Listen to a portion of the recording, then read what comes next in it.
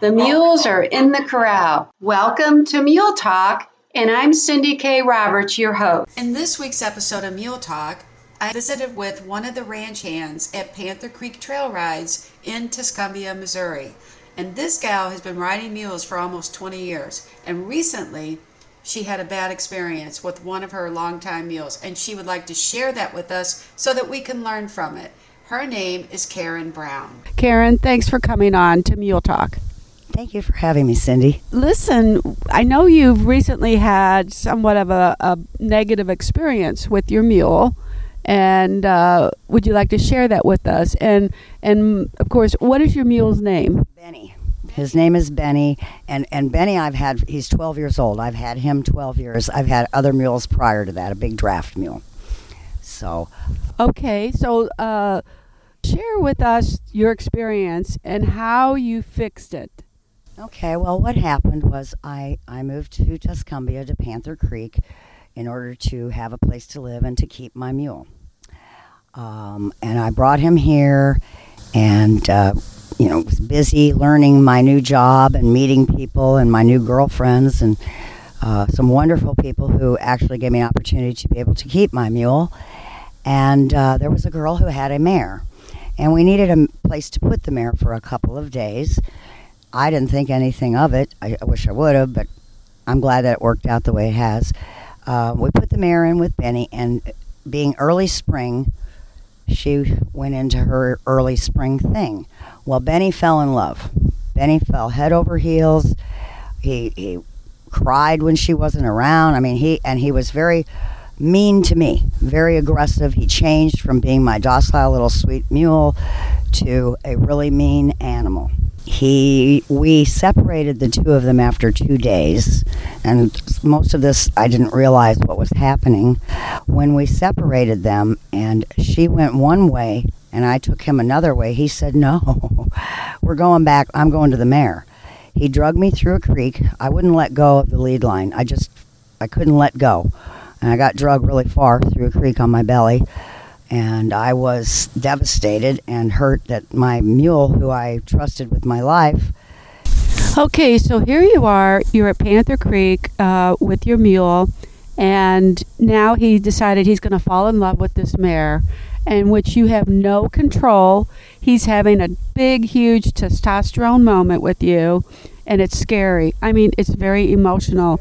So tell me, you said you lost ground control with your mule, that the ground manners just sort of went away.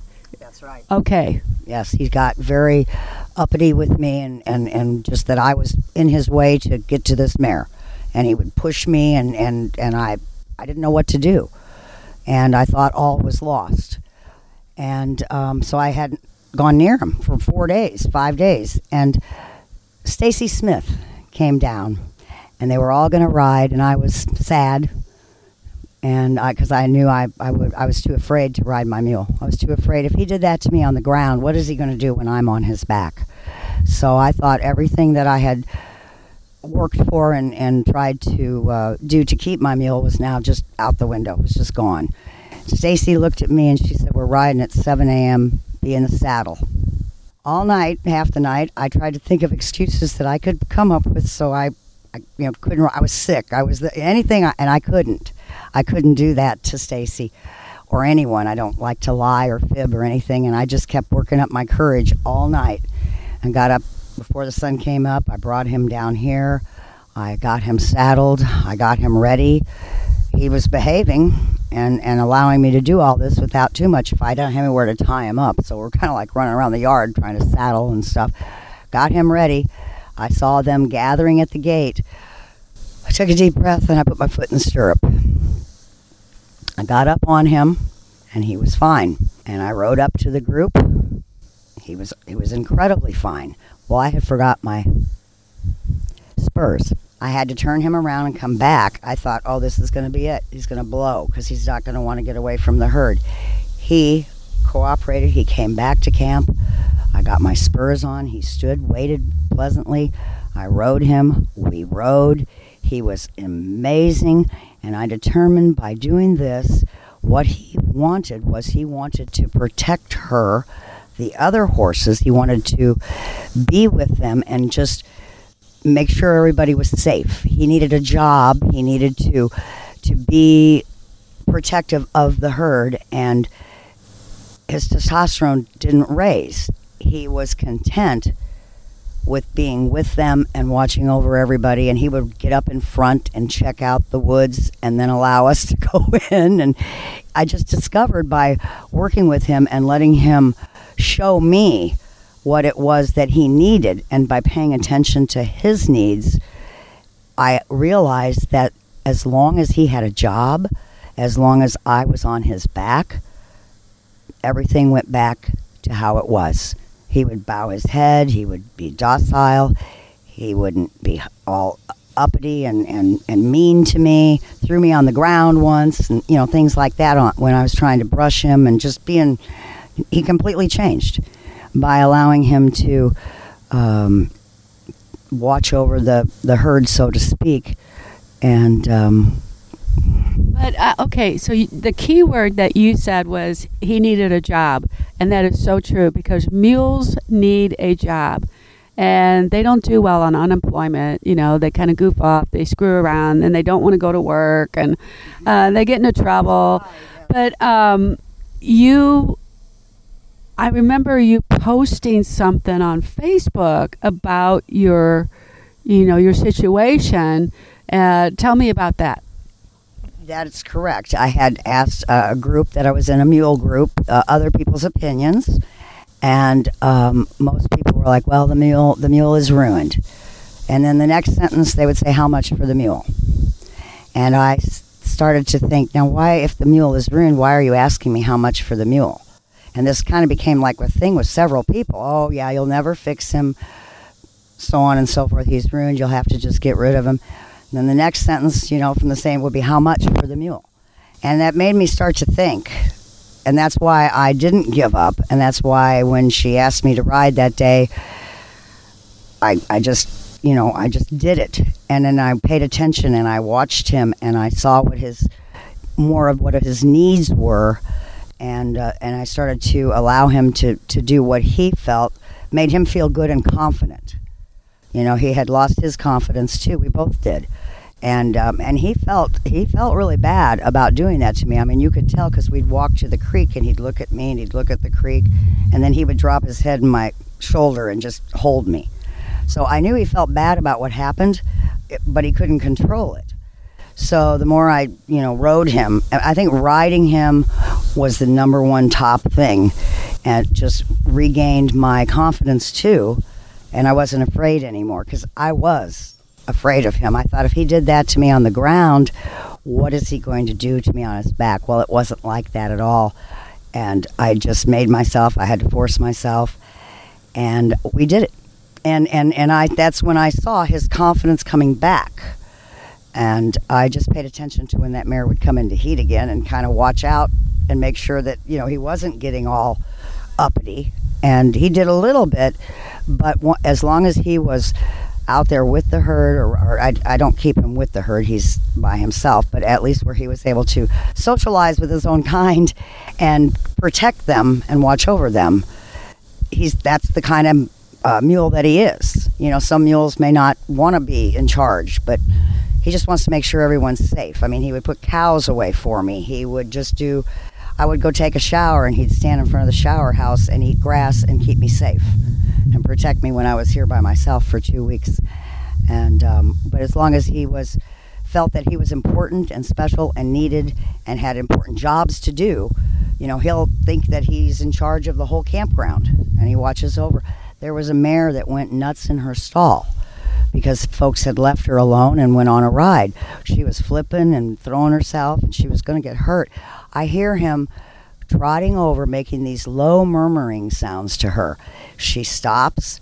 He stood at the back of her stall on the other side and talked to her. She calmed down, and she was fine. The man who owned the horse the night before said, "Oh, there's a mule behind my camp." Rah, rah, rah. He was not happy. The next morning he came up and he found me, and he said, "That is the best mule I have ever seen in my life. He kept my mare from killing herself last night." And he thanked me, and he had a whole different attitude about mules.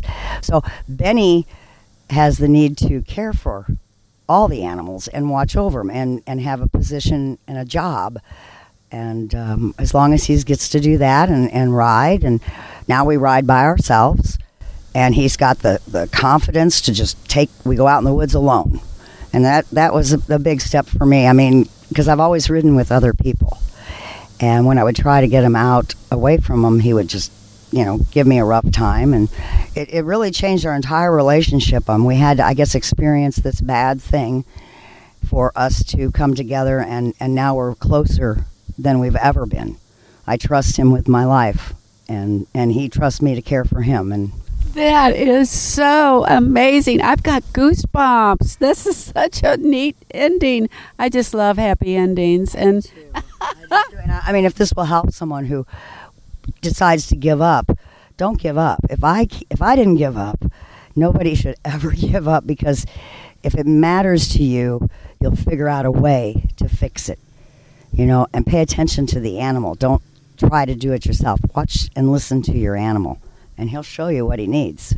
Yes, and it's very emotional. It's emotional for the mule, and it's emotional for the owner. So that's why it's almost like you have to do counseling or something, or therapy. Yes, it really was, because I observed and I watched and I began to feel what it was he really needed. He wasn't ruined, but he just needed more from me, more from the other animals, and to feel like he was part of the whole group. I mean, they're herd animals, yes, but it was more than that with him. Yeah, and then think of it this way too, Karen. When he came here, he was a little bit out of sorts, so he's still trying to sort things out. And it takes a mule, they have to have time to process information and what's going on. So I'm so glad that this worked out for you, because I am so proud of you. Thank you so much. I am too. I did it. I didn't give up. Thank you, Cindy. All right. Well, thanks for coming on to Mule Talk, and we will have you back on. Well, thank you very much. Yes. And if anybody asks you anything, and needs help, just ask me, and I'll try to, remember what it was all the different things we did. This girl over here, Danielle, made a big, huge difference for me. She also gave me advice. She's 17 years old. She is a wise soul, and I love her, and she did give me a lot of helpful hints. She pointed out straight, point blank, get on him. I was like, but I'm scared. So I owe a lot to her, to Stacy, and to Cindy Roberts for having me and being behind me and giving me comments and uplifting and helping me to stay strong. All right. All right. Thank you, Karen. Thank you, honey. Calling all you outlaws and rebels that ride the dusty trail. The Desperados Cookbook and Guide to Common Sense is filled with recipes and protocol for the modern-day saddle tramp. Easy recipes for home and on the trail. Kick it up with Wild Horse Whiskey Pie and serve the all-time favorite, Stampede Peggy's Cowboy Spaghetti. There's advice in the Common Sense section on the art of romance, how to go courting, and how to handle the in-laws. The Desperados Cookbook and Guide to Common Sense is your kick-butt approach to life, and it is available at everycowgirlsdream.com and other participating outlets. If you'd like to be a guest on the show or sponsor, send me an email, Cindy, C-I-N-D-Y, at everycowgirlsdream.com. Gotta go. My mule is looking for me.